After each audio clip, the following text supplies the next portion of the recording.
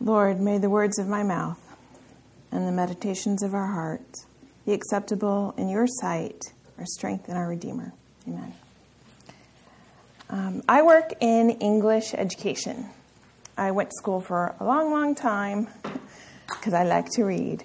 And I thought I was going to be a college professor, but I ended up working in English education. And the company that I work for develops practice test questions that help students develop their skills in math and social studies, science, English. And for example, many state tests your children will take if they're in public schools will have questions about the central idea of a passage, or how does the author develop this theme, or how do they use an illustration to convey a specific point of view. So the other day, one of my colleagues called me and she said she wanted my opinion about a text. She was working on some practice questions for ninth graders, and she came across this passage and she was concerned because it was a passage that recounted the Exodus from Egypt. The company that I work for is not a religious company. It's secular, not faith-based at all. But sometimes it is appropriate to use religious texts to test certain things. Metaphor, theme. But she was concerned with what the industry calls bias and sensitivity issues. Like, you don't talk about religion unless it's absolutely necessary because it might upset students, and not everyone believes the same thing. So she wanted to show me this passage about the Exodus, and she wanted me to look at the way that a question that went with it was framed. And it went something like this: which sentence from the text supports the idea that God told Moses to lead the Israelites? So her concern was that the way the question was framed, it implied that those events were true. And I asked her, well, do you think that this text should be categorized as fiction? And she didn't answer that. She said, I don't like anything that's religious being presented as if it were true. She knows what I believe. So the root of her question was whether the text should be treated in the same way that we would treat the Declaration of Independence, which we know is factual, or should we treat it in the way that we would treat something like Charles Dickens? And in her mind, the text wasn't true, and so we shouldn't be treating it as informational text. So I knew my own bias, being a Christian, and I have no problem believing that the Exodus is true, and so I was trying to respect where she was coming from, so I just said, you have to go and take it to somebody above us because this is a bigger issue that you're talking about. And I didn't think my answers would satisfy her. Because in my mind, when I look at the Exodus, I see this marvelous picture of divine grace. Like, so happy it's there in the text for the students to read. But she did not believe it was true, and so we shouldn't be treating it as informational texts. Similarly, we could say that understanding and believing what is true is at the heart of the struggle of the Hebrews, for those Jewish Christians that the author is writing to. Remember in chapter 3 of Hebrews how the apostle warned his audience, take care, brothers, lest there be in any of you, an evil, unbelieving heart, leading you to fall away from the living God. But exhort one another every day, as long as it is called today, that none of you may be hardened by the deceitfulness of sin. For we have come to share in Christ, if indeed we hold our original confidence firm to the end. As it is said, today, if you hear his voice, do not harden your hearts as in the rebellion. To fully understand Hebrews, we have to endeavor to enter into a cyclical world of Jewish history, where the beginning of every year is marked by the Passover, that feast that recalled Israel's exodus from Egypt. One would think that to be a child of Israel would be to live with a great sense of having been rescued. And it's astonishing to think about that sort of rescue that happened thousands of years ago and the miraculous nature of it. How God led the Israelites with a pillar of cloud by day and a pillar of fire by night, and how he parted a body of water so that the Israelites could cross on dry land. Then to see that same body of water wash over the army that pursued them, and how God fed the Israelites with bread from heaven, you would think that that those things would stay with you. We understand here today this part of the Israelites' history, and we know how very quickly they grumbled against God and complained. In the midst of signs and wonder, the people found it very hard to believe that God was leading them someplace good. So it was there in the desert that God gave his laws to Israel. And Moses says they were written with the finger of God on tablets of stone. Even as Moses was bringing this divine revelation to the Israelites were creating a golden calf because Moses had disappeared and they didn't know when he was coming back. And that they didn't know the timeline, they didn't like waiting, and so they started to go back. They wanted to create a different God. The law that Moses was bringing them was imbued with God's being. He said, I am the Lord your God who brought you out of Egypt. You shall have no other gods before me.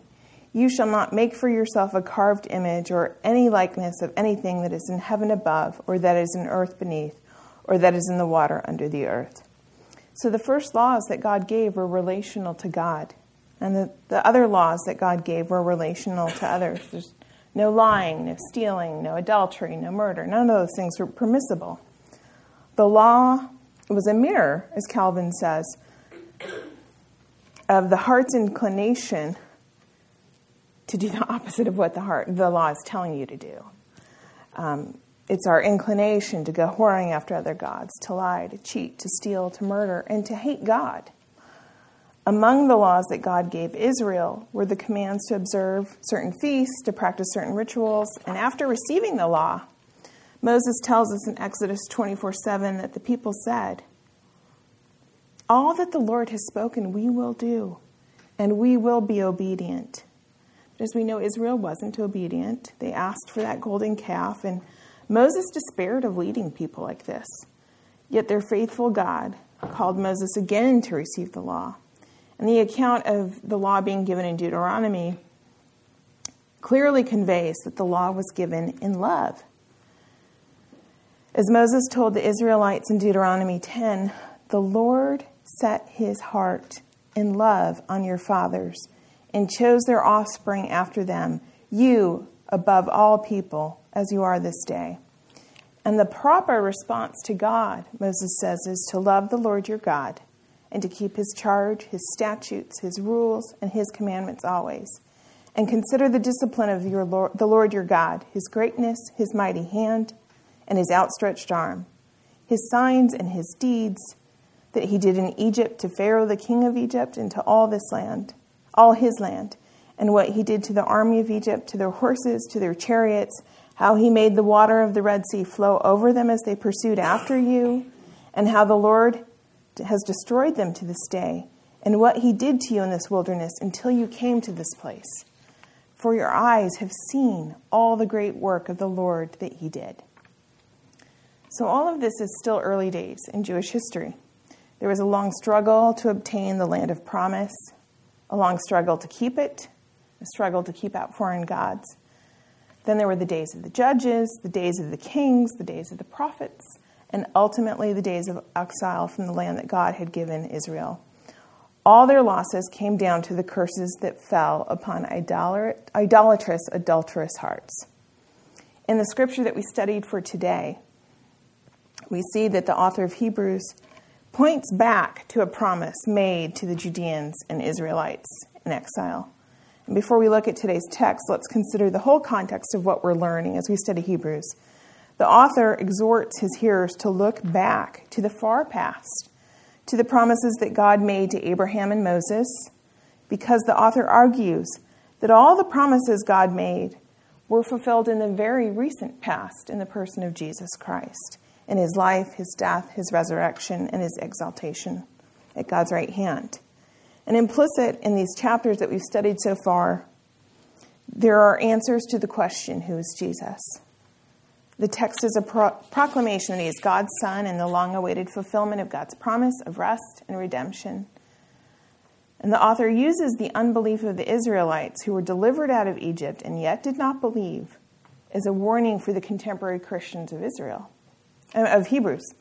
Remember, at the beginning of Hebrews, the author says, long ago, and at many times and in many ways, God spoke to our fathers by the prophets. But in these last days, he has spoken to us by his Son. And as we have seen, the Son is the founder of our salvation, and he is better than Moses and all the Levitical high priests. I think it would be a natural question for anybody today to say, oh my word, we get it, he's better. We understand this.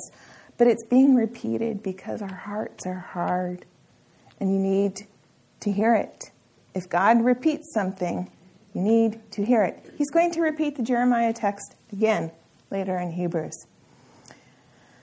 So we know that Jesus is the high priest of a better covenant than the one that was given to Moses. If the Hebrews as Christians believed in Jesus, why would the author continue to build this case that Jesus is better than the old covenant? Because as the Israelites proved over and over, that no matter what you see with your eyes or hear with your ears, no matter what you profess to believe or swear to obey, there's always a danger of turning back to something that is inferior to a merciful and faithful high priest, even if he's already proved that he loves you. And the Hebrews needed the exhortation not to turn back. And you could ask, why would you not be faithful and submissive to someone and to something that you knew was true? Why would you not obey a God who delivered you? You wouldn't obey because you couldn't do it. The power is not in your heart. And no human has ever had that power in themselves. So it brings us to the text for today, which is mostly that quotation from Jeremiah 31. The context is the Babylonian exile, and the author of our study mentions the parallels between the Jews and the southern kingdom of Judah in Jeremiah's time, where the remaining Jews in the land were deported by the Babylonians, and their temple, the one that had been built by King Solomon, was also destroyed by the Babylonians. And the Jewish exile that happened during Jeremiah's time did not come without a warning. God had seen their covenant infidelity and their pursuit of strange God, and yet in love, God sent the prophet Jeremiah to call them to repentance. But they would not turn to God and obey him. And so they were cursed and carried away. And the Jews in the first century Palestine, they would also lose their temple. After war and famine, they lost it to the Romans, who burned and destroyed the temple while, according to the historian Josephus, the Jews cried in horror. The point of providing all this context is to highlight what Hebrews says over and over. Jesus is better than all of this that came before. Last week we read that Jesus is the mediator of a better covenant and that a new covenant was necessary because the old one was not faultless. The old covenant, like the new, came purely from divine initiative. It was God condescending to man, but the fault of the old covenant was in man. As Jeremiah says, he's quoting the Lord, they did not continue in my covenant. And in giving the covenant, God was not setting Israel in a trap and invoking irrational promises from them. It was never in their hearts to be faithful to him. It's not in ours to duly love and obey God. The old covenant was faulty because God made it with sinful people. The fault was never with God. In the new covenant, foretold by Jeremiah, God promised to put his laws into Israel's minds and write them on their hearts, just as God wrote the commandments given to Moses on tablets of stone with his own hand. He can make the same permanent mark, writing with his finger, on the human heart and mind. When God says, I will put my laws into their minds, this is not a declaration of force, but one of gift, that he will bestow his laws in grace. You know, that I will put my laws, that verb is the same verb in the Lord's Prayer when we say, give us this day our daily bread. Bestow to us, Lord. So God is saying he'll bestow and give this as a gift. The promise does not end there, for God says, I will be their God and they will be my people. God had promised to be the God of Israel. He offered intimate relationship, but it was ultimately rejected. They were powerless to love and obey without internal change. the externals of the Old Covenant could not induce them to obedience. In his quotation from Jeremiah, it's important to understand the author, when he's repeating Jeremiah and saying, I will. God is saying, I will. That I will speaks of a future time, and the covenant, the new covenant to come. But the way that verb is used is not someplace off in the future, but when he does it, it will be continuous. I will be their God. They will be my people. It will be ongoing, like now, in the present. In the new covenant, something miraculous, though unseen, would take place. God would give his children the power to remain in him. The old covenant depended on people's ability to continue in obedience, and as we've seen, external obedience and perfection in law-keeping was not attainable. And the promise of God does not end there. God says that all of the house of Israel would have relationship with him, that people from the least to the greatest would know him, that relationship with God would not be grounded on religious elitism. And the promise does not end there. God says, I will be merciful toward their iniquities, and I will remember their sins no more.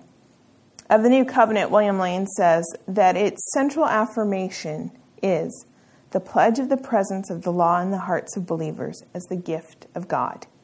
The mention of such gift occurs nowhere else in the Old Testament. The quality of newness intrinsic in the new covenant consists in the new manner of presenting God's law and not newness of content. The people of God will be inwardly established in the law and knowledge of the Lord. The emphasis falls on the interior quality of the human response to God through the new covenant.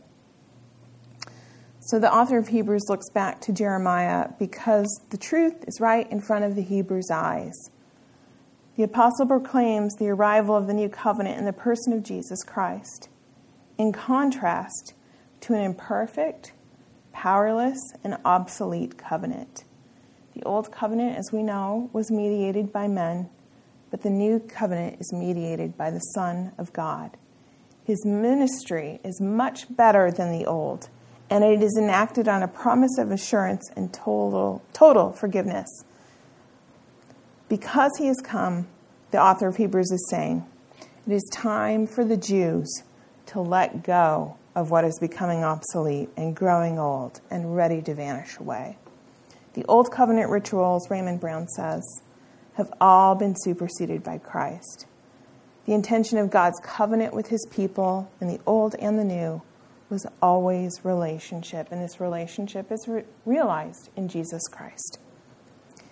And in our time, it's hard to appreciate how difficult this was for the Jews to let go of the old, where this participation in rituals and has to be let go, and you have to embrace something wholly new in putting your faith in Jesus Christ. In hindsight, we can see the tensions between the old and the new, the Mosaic and the Messianic, the internal and the external. And we know that nobody had the power to keep the law perfectly. But if the Hebrews were honest about their national history, it was largely one of covenant breaking and the proclivity to turn away from God. And we should never look at the Hebrews disparagingly or the Jews and say, well, there they go again. Because we can't say we would have done anything differently. However, the author of Hebrews is saying, Christ the Son has come. He has laid down his life. He has been exalted at God's right hand, and he stands between sinful man and God. God has promised to make you a covenant keeper by placing his Spirit and his word in you so that you will follow him by faith. The apostle wants the Hebrews to see themselves as people of the new covenant, something permanent, something established in eternity. The old covenant has performed its function and has given way to Christ. We are, though we are not Jews, beneficiary of these same promises, that God will be our God, that he will write his law in his hearts, and that he will be merciful and remember our many sins no more. Think for a moment of the worst thing that you have ever done. If you are in Christ, it is not held against you. Think of the many trespasses that you commit against others. Think of the idols that you have in your heart. If you are in Christ, it is not held against you. We're still obligated to obey God's moral law, even though we are covered by Christ. There's no grace-free pass just to go on sinning. But we still have to obey. Nothing about God, and the God who made the old covenant and the God who made the new covenant, nothing about that God has changed. He still requires obedience. But we know, because God has opened our eyes, and this is what the author of Hebrews desires for the people he's writing to, we know that we could never obey God without his grace. And even with God's law in our hearts, we face a continual struggle here against sin. The Westminster Confession states that sanctification is yet imperfect in this life. It's not talking about the work of Jesus. The work of Jesus is perfect, but our becoming like him is a process. There abides in us some remnants of corruption, and there arises a continual and irreconcilable war, the confession says. The flesh lusts against the spirit, and the spirit against the flesh. But here we also have the continual supply of strength from the sanctifying Spirit of Christ. And as we live, we grow in grace. The law of the Spirit of God gives us life. We love Christ because he first loved us. We love others because a lover lives in us. It is God, the Apostle Paul says, who works in you both to will and to work for his good pleasure. If anything, I think when we look back at what God has promised to give Israel in the new covenant, we should see a very large picture of grace. In his divine initiative, God bestowed his redemptive love on Israel, and he has also done the same for us. And looking forward, we should have an unwavering hope that God will do what he says he will do, because it is impossible for him to lie. He has sworn by himself that he will keep his promises. Because of Jesus, because of the indwelling of the Holy Spirit, we can be sure of God's promises and certain that everything he has said is true. We need to remind ourselves of this constantly so we do not harden our hearts in unbelief. Let's pray. Blessed is the one whose transgression is forgiven, whose sin is covered. Blessed is the man against whom the Lord counts no iniquity, and in whose spirit there is no deceit. Lord, we thank you that you have revealed yourself to us in your Son. And I pray, Lord, that your word would not return void, that you would change us in our study of Hebrews. And Lord, I also we all lift up Ken and Karen McCarty today. We ask that you would cover them with your grace as Ken receives ongoing treatment for cancer. And Father, I pray that you would bless the people here who watch the children, and that you would give all the moms here grace today as they go home with their kids. And we ask that you would be with us this day and continue to remind us of the truth of who you are. It's in Christ's name we pray. Amen.